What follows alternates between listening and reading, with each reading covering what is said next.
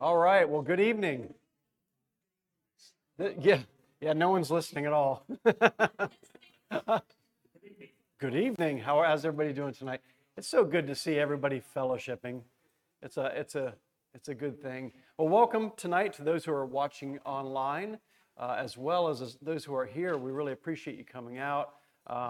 Just at the very outset, Pastor Greg came down with a little cold, and a man cold. And so no, he had a cold. Renee had it, and he wasn't sure which direction it was going to go, and so we made the call yesterday that I said I've already pretty much studied chapter 11. I'm excited about digging into this a little deeper, and he said go ahead and take it because I don't know which way I'm going to go. And fortunately, he's better today. He's doing well. Yeah. So in fact, he's probably watching online. So it's good to be here tonight. This is a rich chapter. Last week, some of you were here. We did the 30,000 foot flyover of the chapter, just a really brief outline of what it was. And today we're going to dig in a lot deeper. There's a lot of content in here. And when you find a passage of scripture, sometimes you want to try to have a point. And while this isn't necessarily preaching, this is teaching, but there are many points that we can draw out of this text that are in the text, not necessarily that I'm drawing out of the text. And so I think it's going to be a really good chapter. We're going to dig in deep tonight on this, and we'll pray the Holy Spirit works through. Just an update real quickly on Bill McClellan. We prayed for him last week. I believe the latest thing is that he's still continues to be stable. The physical therapist was able to get him to sit up in bed, which is, miraculous at this point. So any little thing like that has really been encouraging. What other additional things? Oh, she was doing something to his right foot and tickling. I don't know what he was doing, and he kind of flinched away. And so those are good things, good signs. The physical therapist and the whole team are just trying to look at at this point when you get past the 72 hours, which is that critical window, then you begin to look down the road a little further and then a little further. And to go, okay, where's rehab going to go? When you hear the word rehab, that's a really good sign because that assumes that things are going in the right direction. And so we're very pleased to hear some of those positive things. Jackie still needs a lot of prayer support, and she appreciates the text. I can't tell you how much she loves our church, and she wanted me to express that to you when I texted her this afternoon. So that's a little bit of an update on Bill. I know we still have, obviously I don't see George and Phyllis who are steadfast in coming, and they must be still recovering. Does anybody have an update on the Libanatis? Okay. She's improving? Okay, good, wonderful. But they're on the mend. I knew that, yes. Yeah, I knew that, yeah. So good to hear that they're doing better, doing well. There's so many things to pray for, almost too many to name, but it's good to, again, lift them up tonight. So why don't we go ahead and open in prayer and ask the Lord to guide us tonight over these requests. Father God, we love you. We thank you for being present tonight with us, Lord, as you always are. Father, we do lift up Bill and Jackie tonight, Father. Thank you, Father, for your faithfulness in his progress, Lord. We want him to heal in your timing, Lord. We have exactly what we want, but Lord, you know what's best for him every step of the way, Father. Be with Jackie, Lord. Give her, just comfort her. Give her a sense of peace that only you can bring, Father. Thank you for the body that is surrounding them, Lord, and praying for them because we know that clearly the prayers are being heard and answered, Father. Lord, we lift up the rest of those who are not with us tonight, who are maybe battling COVID or battling any other illness. Lord, we lift up Pastor Greg as he's healing from his cold that he's had, Father. Just be with those people who are not here tonight and again, those who may be watching online and might be struggling with something, Father. Lord, illuminate this text for us, Father, as we dig into this, Lord. We want to stay true to your word and what it has to say and hopefully draw some things out of this text that will exhort us and things that we can apply to our lives, Father. In your name we pray. Amen. Well, turn with me, if you will, to 1 Kings chapter 11. is where we're going to be tonight. And again, last week we sort of did just kind of a quick overview. We talked about, hit the bullet points, the major outline. And so tonight we're going to dig in a little bit deeper. We're going to go verse by verse for most of it. And there's enough for probably 3 sermons in the first 8 or 9 verses. There really are. And so I'm excited about kind of going through this. And I spent a lot of time this past week, but also this afternoon, I spent about 4 hours kind of digging in. And one thing I love that one of my favorite preachers that teaches says is that it's John MacArthur, and he says, I have a chair when I do my studying for scripture teaching. I have a chair that both leans forward and it leans back. And what he means by that is he's leaning forward and he's poring over the text and over the Greek and over commentaries and over the treasury of scripture knowledge. And then he has his chair where he can just kind of sit back and process and let the Holy Spirit work and get an understanding of what's happening in the text and then bringing application to that. And so I thought that was kind of an interesting analogy. So I spent a lot of time this afternoon just kind of thinking about everything. And because sometimes we want to put things in there that are not in here, like, oh, because you have a lot of gold, you need to watch out for too many wives. That's like your typical modern day sermon, but that's not what the text says. So we want to kind of go slowly and carefully through the text. And so let's begin with chapter 1. Now, preceding that, we'll kind of just put your finger on that, chapter 11. Preceding all this, it was the glory years, the golden years, if you will. The wisest king, King Solomon, the most lavish palaces, and the temple that was built. So it was this incredible movie, and if it were to have ended at chapter 10, it would have been just lovely. But God, there was a sovereign plan that runs through all of the Old Testament, and this chapter 11 was like hitting a brick wall at 60 miles an hour, or having a tire come flying through your building. So we go from the paradise of the glory of Solomon, thinking no one could possibly be wiser, and then to this. And so it's kind of an abrupt stop. And so let's begin with verse 1 here. Now King Solomon loved many foreign women. We could probably just stop there and go, all right, I get it. Moving to chapter 12. Along with the daughter of Pharaoh, Moabite, Ammonite, Edomite, Sidonian, and Hittite women. From the nations concerning which the Lord had said to the people of Israel, you shall not enter into marriage with them, neither shall they with you, for surely they will turn your hearts after their gods. So if we stop right there, there's 2 things we want to look at as we get an understanding of what Solomon was actually doing. So he was obviously being disobedient to the Lord's commands, and we're going to look at those commands tonight. But there were 2 things that happened contextually that I want you to understand. One is that Solomon was given to lust. He wanted just as many women as he could get.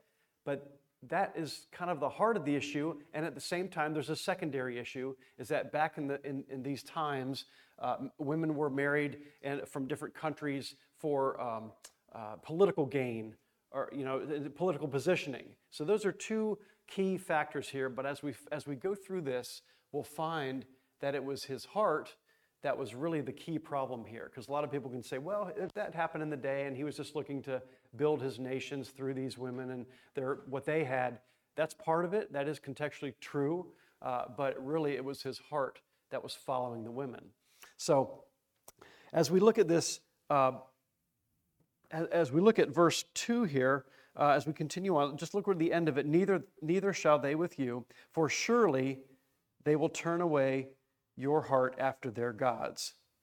Now, if you will, tonight I want you to make sure you have a bookmark or a pen, because we're going to do a little Bible going back and forth. I know everybody's got their Bible, so I want to make sure we get pretty quick with this. But go ahead and turn to Deuteronomy chapter 7. Keep your place where you are. Deuteronomy chapter 7, and it's going to be verses 1 through 4. Deuteronomy chapter 7. Now, where we are is in Deuteronomy these are the commandments that the Lord had given from the very outset, way, way back. And so we're going to kind of read through some of these things, and you'll see why specifically what Solomon was doing was an error.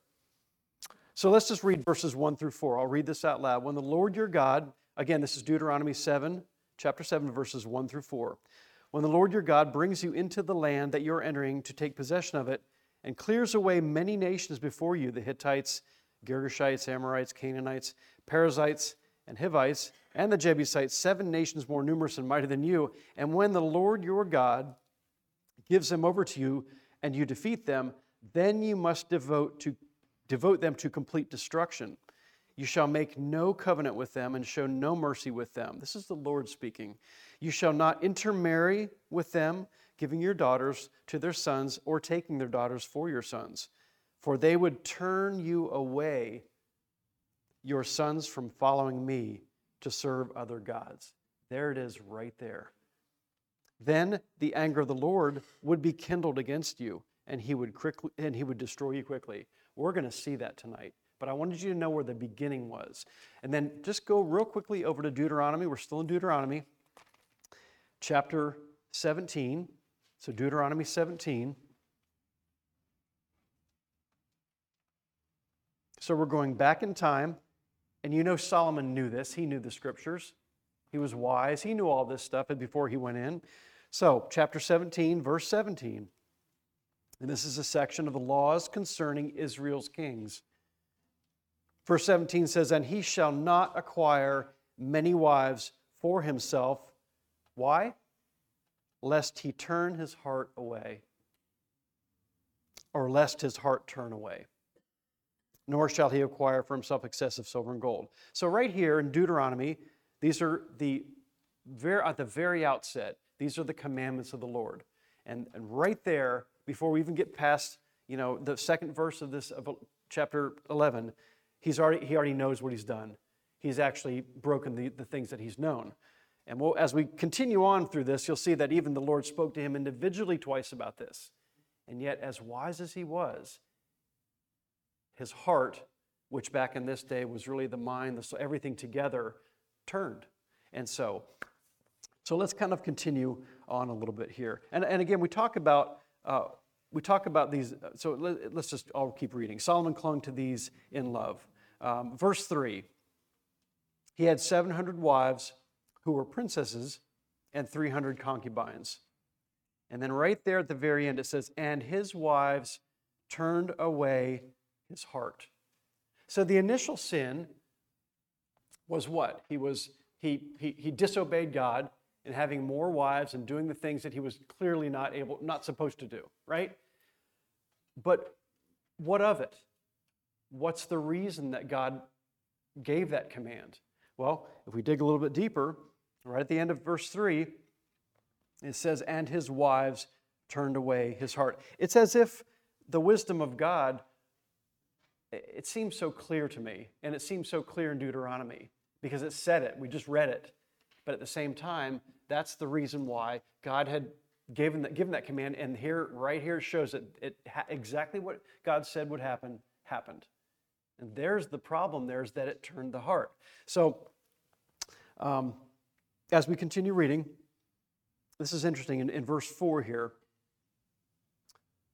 For when Solomon was old, his wife... Now let me just pause right there. This is Solomon in his early years.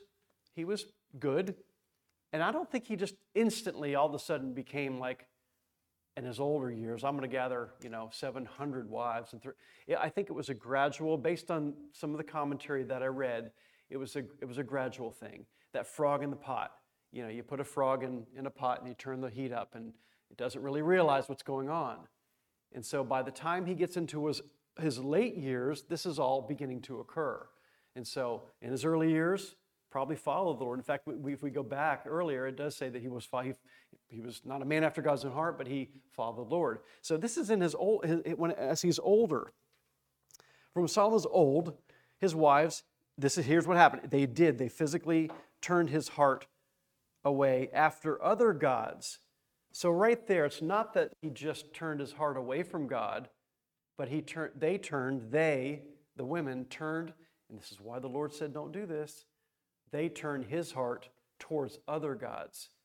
So there we've begun a whole nother layer there. It's not that they were just it's that he was going towards something. And that becomes a greater issue. Let me just talk a little bit about something called pluralism. Has anybody heard the term pluralism? Religious pluralism? Pluralism is something like we think, oh, this is back then. They had, obviously the statues and gods they sacrificed and all those weird things. But in today's current times, in fact, there's actually a church in town that they practice pluralism. And pluralism is sort of like the universal church, the Unitarian church. All roads can lead to God. I've even had a friend of mine say, well, I like Christianity. The Christianity is great. And I also like Buddhism. And I take a little bit of this from here, and because I like what this person said, and I like this. That's pluralism. That's what was going on here. Solomon's heart was just not turned away from the Lord, but it was turned to other gods, which is pluralistic. And we actually have that today. In fact, you'll see in a lot of the contemporary New Age type churches, they call it progressive Christianity. It's basically pluralistic. They want their cake and they want to eat it too, and they want to pull in a little bit of Middle Eastern stuff or Eastern mysticism and bring it all together and have you chant things and go into your prayer dome and mantra something. That's pluralism. That's pulling in elements that are not in Scripture and other gods. So sometimes it's really obvious, but it's actually going on. So we need to be guarded against those kinds of things. So pluralism is something that does occur. So as we kind of move, in fact, I have a couple verses written down in regards to pluralism, and because it's something that we can encounter today even with Christians that kind of play around. John 14:6 says, I am the way, the truth, and the life. No man comes to the Father but through me. Correct? Do we all affirm that as believers? Acts 4:12, and there is salvation in no one else, for there is no other name under heaven given among men by which we must be saved. We have to cling to these truths, because if we don't, we can slip into some of the very same things that Solomon did. And just slowly your heart turns away, and then all of a sudden things begin to look good. And it's that frog in the pot type thing. So something to guard against. So let's continue on and see how this is progressing here.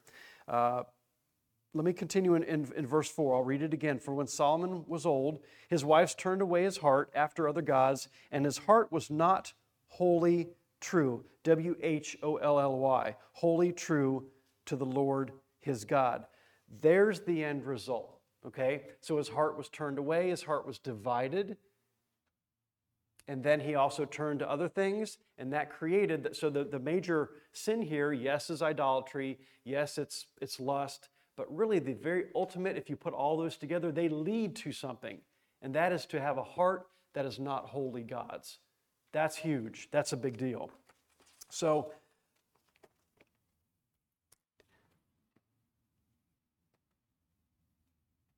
it's interesting what it says here. And I alluded to this last week because it was a little confusing the very first time I read it, I have to be honest. It says, his heart was not wholly true to the Lord his God, comma, as was the heart of David his father. So I read that at first, I'm like, wait a minute, I don't get that. Oh, wait, hold on. Oh, right. David, his heart was holy and true to God. Now, when I say holy, I mean, maybe I should say fully, because I keep the word holy and fully, holy, W-H. Now, David did sin terribly. David had, he did egregious things, adultery, murder that stemmed from that. But beyond that point, he was contrite in his heart. He wasn't perfect till the end of his life, but his heart was fully, he repented, that's right. His heart was fully aligned to God. His bend was to God, wholly, fully, right? So that's the difference. And so what you'll see as we go through this chapter is that David is the mark, the standard of all of the kings. I said that a little bit last week, but we'll keep seeing this. It keeps popping up, that David is he's the median, the mark, the waterline, whatever you want to call that mark that you set at. And so we'll keep seeing this.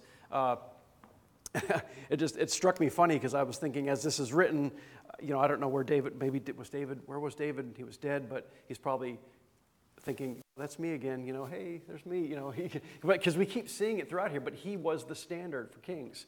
And so that's kind of, if you had any confusion on that part, that's where it is. So for Solomon, let's go to verse 5. For Solomon went after Ashtoreth, the goddess of the Sidonians, and after Milcom, the abomination of the Ammonites.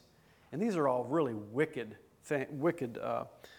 false gods. And so right there, if we stop in verse 5, we look at verse 5, really that's the idolatry there, right? So his heart was turned. He wasn't fully holy to God, holy as in fully. And then he was practicing idolatry, right? So it really is interesting, the whole culmination of everything he did and every single sin that stacked up that led to his heart not being fully dedicated to the Lord. Beyond pluralism, it's kind of hard to say, is there's something else that we have to kind of guard ourselves against as believers, and that is idolatry. And so from the text, we see that it was damaging and what can happen when our hearts are divided. And so it makes me wonder the types of things that we can struggle with today. What are the things that don't allow you to give your heart fully and completely to the Lord? What are the things that we do? What are the things that we entertain ourselves with? What are the things that take our time? I know that anything we do, and these are common graces that we have, we can watch movies and we can get involved in political discussions and we can golf and we can fish, but we know what Hebrews says about those things as we walk in our path of sanctification and salvation. We have two things that can really trip us up. One are encumbrances, things that are just weights, heavy weights that kind of hold us down. Maybe things that aren't necessarily sins, but they're things that can detract us from giving our heart fully to God. Now, it might not be idolatry, but sometimes that's where it goes over to the sin, because it talks in Hebrews 12 about the encumbrances, the things that just trip us up. We want to be able to run freely. That's like throwing baggage off. You don't want to run with a 100-pound suitcase on your back. So those are the things that you want to let go of. But then there's the things that trip us up, the sins that ensnare us, or that entangle us, I think is the word they use. And those are the things that we really have to keep an eye out on. And there's things that, how do you occupy your day? What are your viewing habits? What are your conversations like? What are things that can take away from the time spent in the Word and the time spent with the Lord? And oftentimes, if you do kind of an inventory, we look and go, wow, that was something that maybe that's an idol to me. Maybe I'm spending too much time with that. Is my heart turned more towards that than it is towards Christ during the daytime? So there's a little bit of exhortation there from that as far as what we can do and what we can think about. And so it's kind of uncomfortable in a way. When I was going through this, I'm thinking, wow, what things do I do that maybe do take away from the time that I could be spending doing something more profitable? And so those are challenging things. So that's kind of something that was, I looked at this text and I thought, well, idolatry, that's not just an old thing that happened when there were idols and golden calves and those types of things. It's something that happens today, and it's something that keeps believers from being fully and wholly dedicated to God. So it could be anything like I said, financial gain, political rightness, trying to be correct in that, pleasures of this world. But if we go back to the first commandment, I'll just read it to you. You don't have to turn, but you could write down if you're taking notes. Mark 12:30. And I talked about this last week. It says, "And you shall love the Lord your God with all your heart." That means WHOLLY. All of your heart, all of your soul, wholly, WH, and with all of your mind, and with all of your strength. Now, had Solomon done that, it would probably be a different story. But he didn't do that, and that's what Jesus commands. Hebrews 12 says, "Lay aside every weight." We just talked about that, and every sin which clings so closely. I think it's really important that the greatest commandment is that if we want to guard ourselves against idolatry or things that may trip us up or divide us, we need to really remain in that and consider what Christ said, that all of our soul, mind, heart, strength, everything involved. And that's just not, a lot of people think, when it talked about heart in here, when his heart was turned, A couple of the theologians or scholars or whatever you want to call them that did a commentary, the word heart used in chapter 11 really meant all of the things that Christ talked about when he said that. Your heart, your soul, your mind, your strength, your body, everything together is who we are. And all of that needs to be turned towards Christ, leaning towards Christ, keeping our gaze on Christ, as it says in Hebrews 12. So there's a lot to take from this, and we're not even, too far into this, but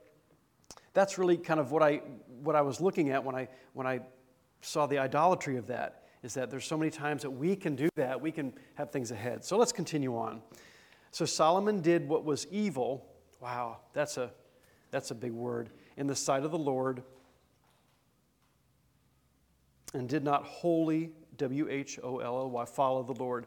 And there it is again, as David his father had done. So there's David again, there's the high water mark, right? And so now as we go into this, get into verse 7 here, I think you'll find something interesting. There's a passage in the Psalms, I think it's Psalm 1, that talks about those who, I can't quote it, but there's a what? Right. Right. So, well, let's turn there because I'm curious about it, because there is a progression. Let's go to Psalms 1. That's easy to find. Psalm 1, and let's kind of read through this, because trust me, I'll tie this together in just a second. Psalm 1, verse 1. I'll wait till everybody gets there.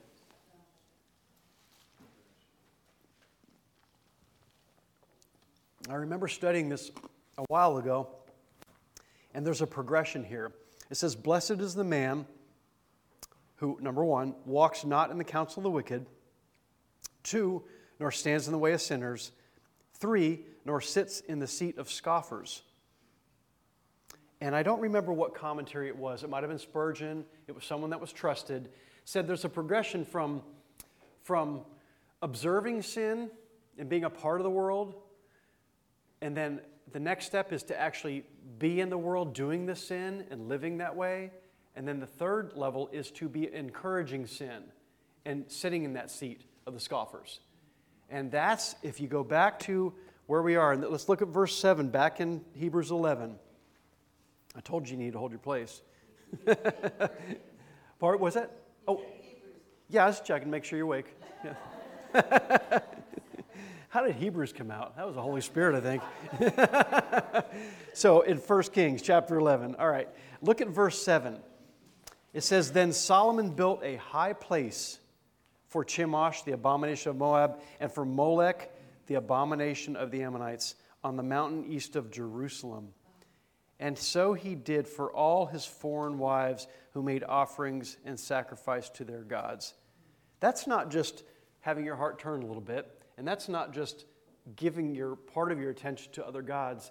That's enabling others to sin and worship other gods. So it wasn't just like, oh, he had a lot of wives and he turned away and he didn't quite listen to the Lord. No, there was some severe stuff. We're not even at verse 7, and you can see what happened here tonight, right? And he had 7. Yes.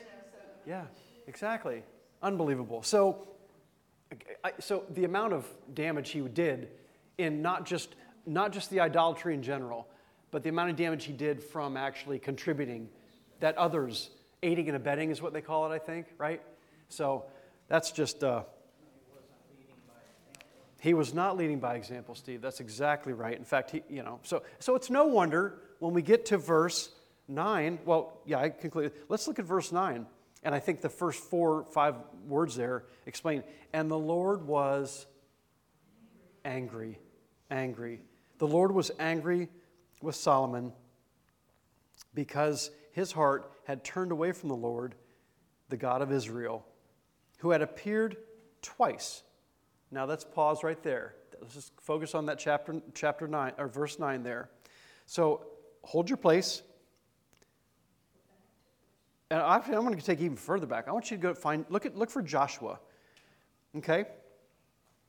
Joshua chapter 23. I'm having you go all over the place tonight. And I got these little tabs in my Bible, so I'm Joshua chapter 23.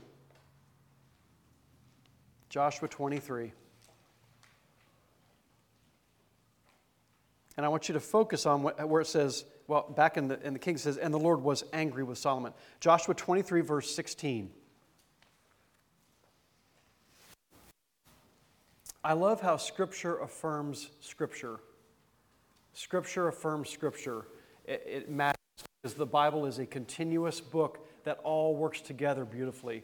So Joshua chapter 23, verse 16. It says, if you transgress the covenant of the Lord your God, which he commanded you, and go and serve other gods and bow down to them, then the anger of the Lord will be kindled against you, and you shall perish quickly from off the good land that he has given you. That's pretty early on. That's in Joshua. That's exactly what's going on here. So people say, well, why was God so angry? Well, God's angry because that's the way the Lord reacts to something like that. And so there it was. That's Scripture affirming Scripture. So let's go back to verse 9. And let's kind of move on. Now, the twice part is what gets me. Because not only, in verse 10, not only has the Lord commanded this, and not only was it something that was very clear to Solomon, he knew this, but the Lord spoke to him twice in his lifetime, not just looking back at scriptures. And so, two passages here. We're still in 1 Kings. Let's just go back to 3:14. So go to 1 Kings 3. And you people, why you have me go back and forth and back and forth? Well, because I want you to see how Scripture ties into Scripture so plainly. Pastor Greg does this all the time, and I love it because it really shows a continuity through Scripture. So 1 Kings chapter 3, and look at verse 14. It says, and if you walk in my way, and this is the Lord's speaking to Solomon. So the Lord's saying to Solomon, and if, the big thing is the if there, if you walk in my ways, keeping my statutes and commandments, as your father David walked, and there's David again, then I will lengthen your days. Solomon knew, he said it right there, that's what would happen, right? Okay? Then we go to chapter 9, real quickly. Chapter 9, 1 Kings, chapter 9, I think it's verse 2.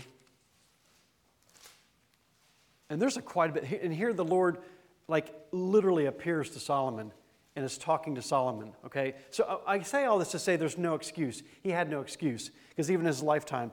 So look at verse 6, chapter 9, verse 6. But if you turn aside from following me, you or your children, and do not keep my commandments and my statutes that I've set before you, but go and serve other gods and worship them, I will cut off Israel from the land I have given them. And then it continues down. And you can read the rest of it. It talks exactly, very clearly what will happen. And yet Solomon, through political gain, lust, the allure of women turning his heart, turned his heart against God. So, back to verse 9, who appeared to him twice. So there's the two times that we see that he's already come. So Scripture is talking about that. Continue on to verse 10 here. And had commanded him concerning this thing that he should not go after other gods, but he did not keep what the Lord commanded. So then we get to verse 11. When there's a therefore or a since, something's going to happen. There's a therefore.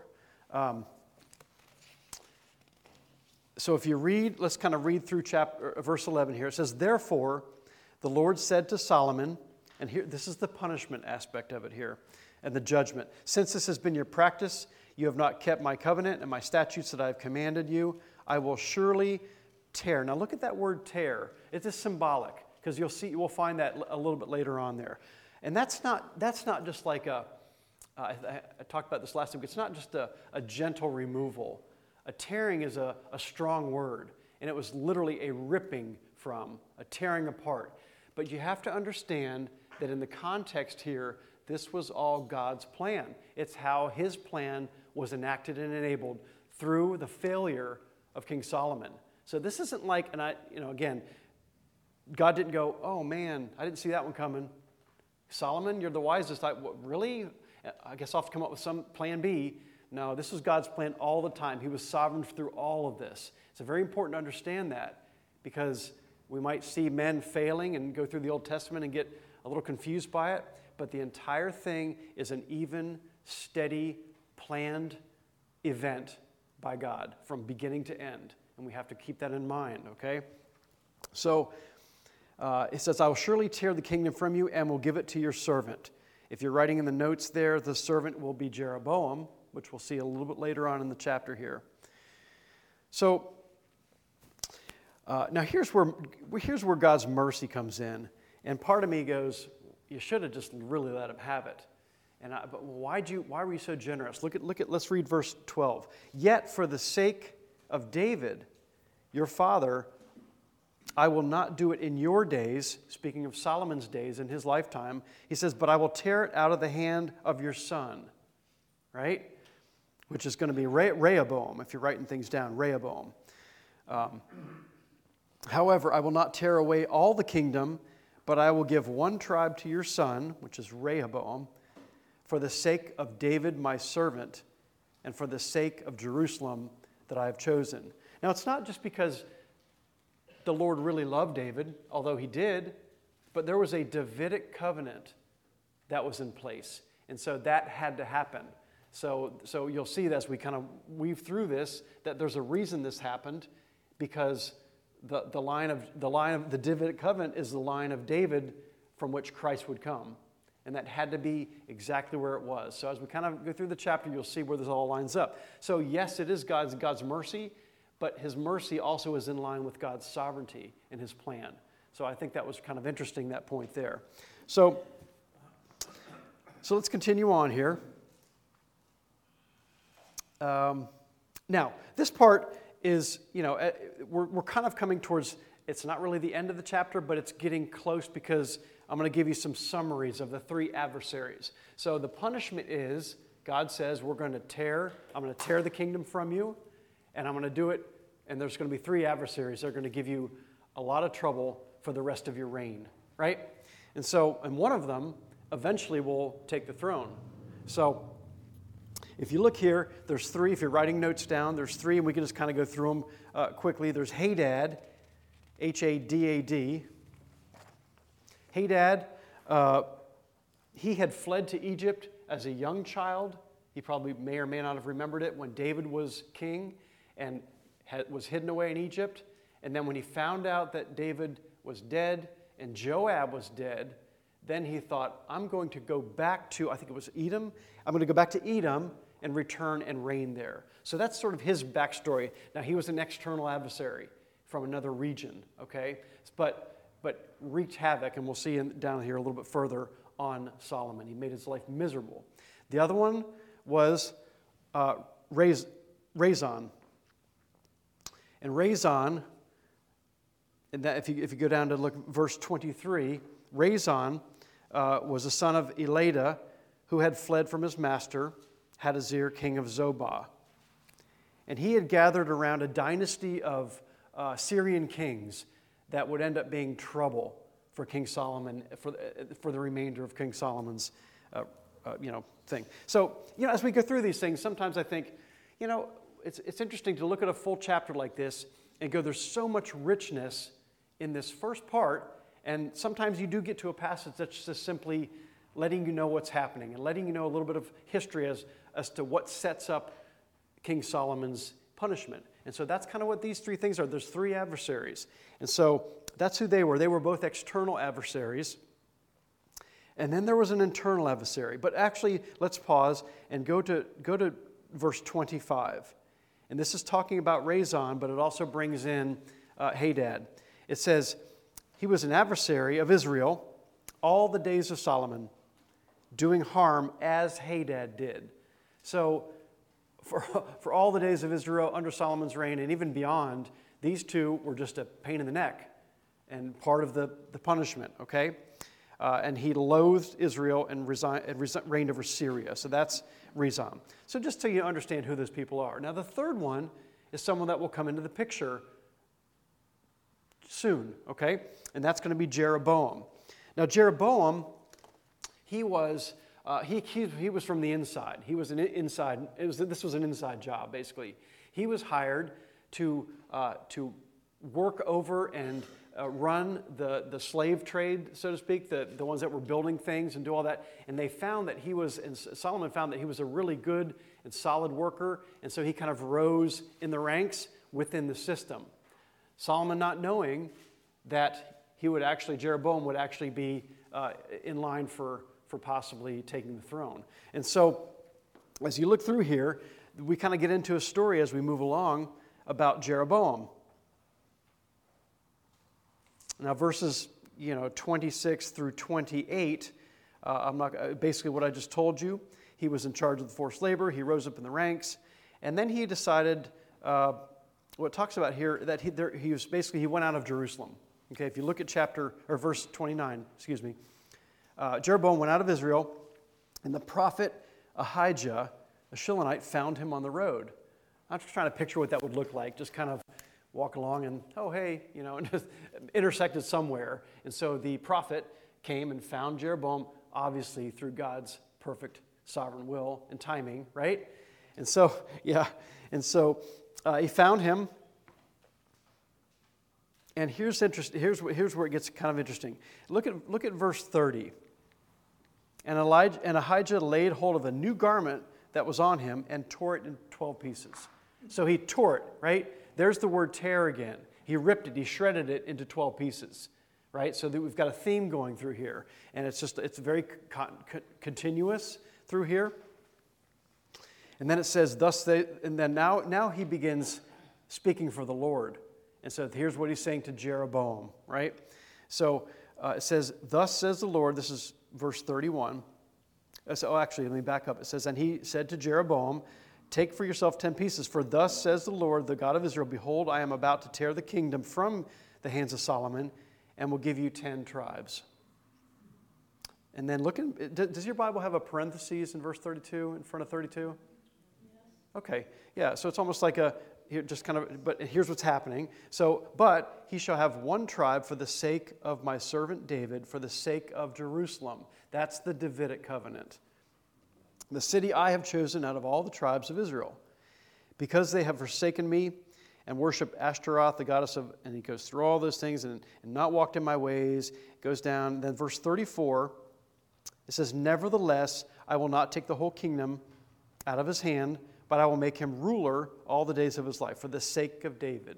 Again, Davidic covenant. So I want you to understand that. Part of tonight is really, we can kind of get in the weeds as becoming like a historical lesson, but I think it's important to understand the context of what's happening here because it sets up the next chapter and the next chapter in the line of Kings. And so, sometimes there's a lot of application. There was early on. And so right now we're just sort of getting through a part where it's just kind of you gaining an understanding of what's happening. Let's go down to 36, verse 36. Yet to his son, now this is referring to Solomon's son, Rehoboam. Okay?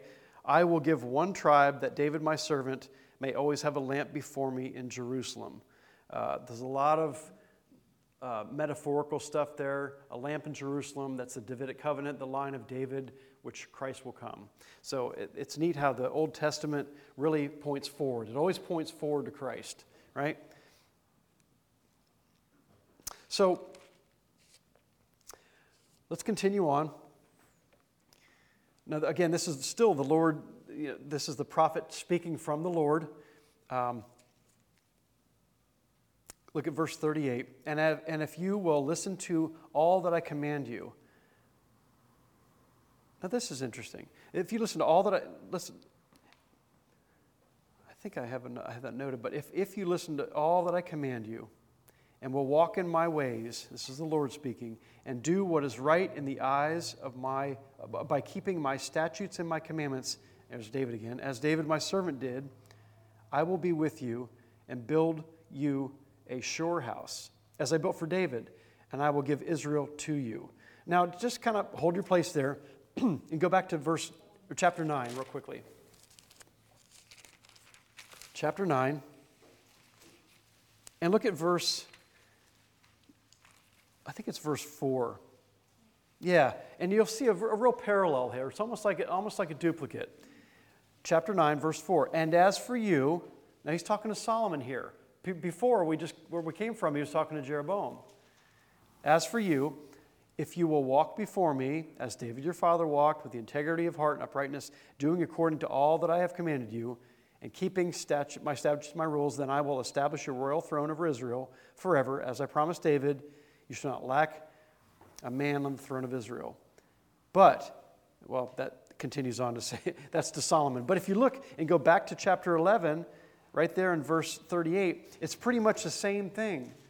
So here we go again, We wonder if after we get into this new guy, if he's going to be able to hold it together. So it's almost like a movie where you're like, oh, here we go, one more time, because he's saying what the Lord said. And then verse 40, Solomon sought therefore to kill Jeroboam. Wow. But Jeroboam arose, and he fled into Egypt to Shishak, king of Egypt, and was in Egypt until the death of Solomon. So what we have here is, if you look at the whole picture of the chapter, even starting with 1 Kings 1 to 10, Solomon good, Solomon did great, Solomon built stuff. Chapter 11, Solomon failed miserably in the latter years of his life by his heart turning away from the Lord, not giving himself fully to the Lord. The Lord decides to tear apart the kingdom, which is in his sovereign plan. And then he brings along 3 adversaries, 2 from the outside, 1 from the inside.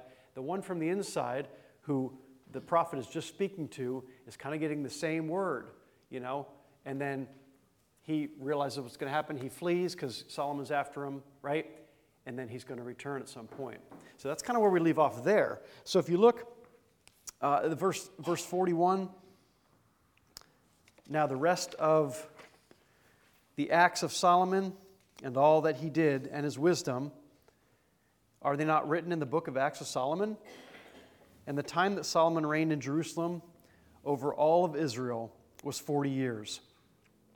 And Solomon slept with his fathers. Just so you know that what that means is he died, he passed away, and was buried in the city of David his father.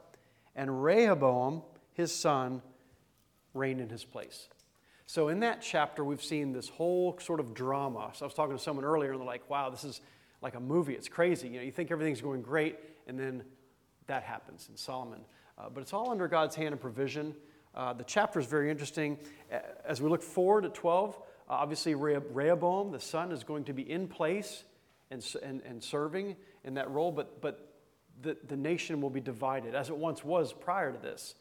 And so, some of this is very contextual. It's very historical. We need to know it so that we know that God wasn't surprised in any of this. He knew what was happening the whole way through.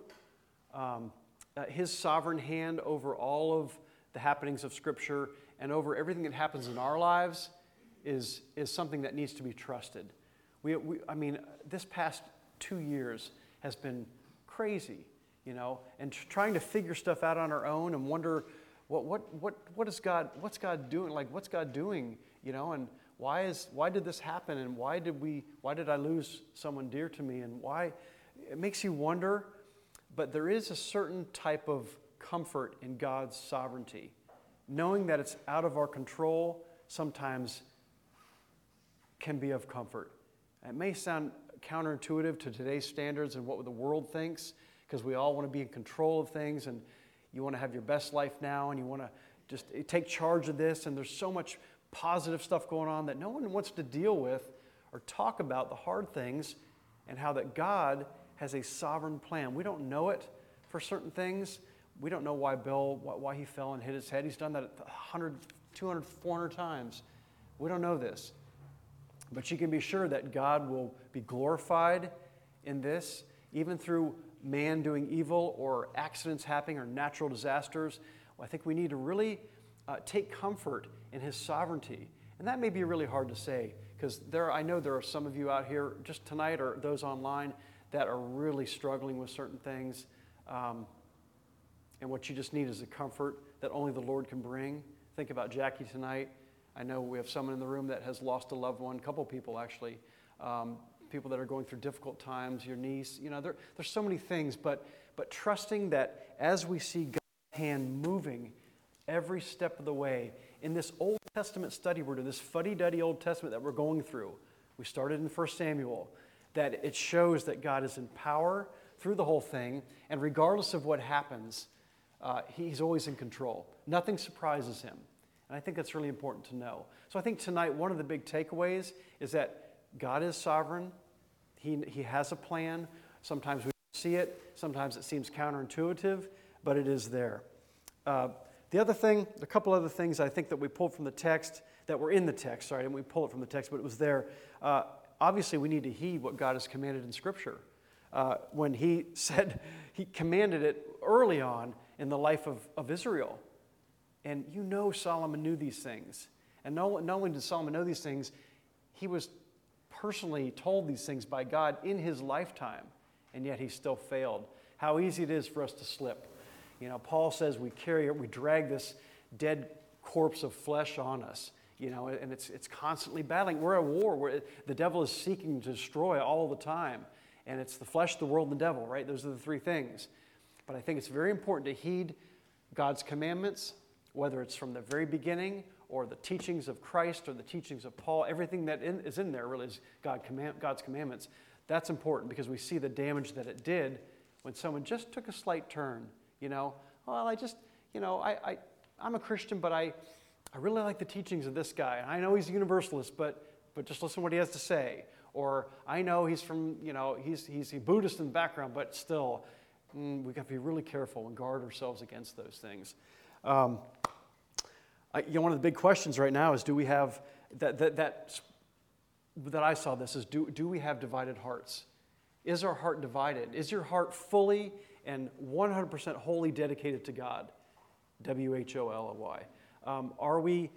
Is every moment, if the Lord were to come back tomorrow, would you have any regrets on what you did later tonight or what you did this past week or what you're going to, every step we make, everything we listen to, everything we say, we read, we watch, we do, every interaction we have, is Christ fully a part of that? Are you fully engaged? Is your heart fully bent towards Him? And that's kind of a retrospective thing, I think. It's important to think about that. Finally, God's merciful, even in discipline.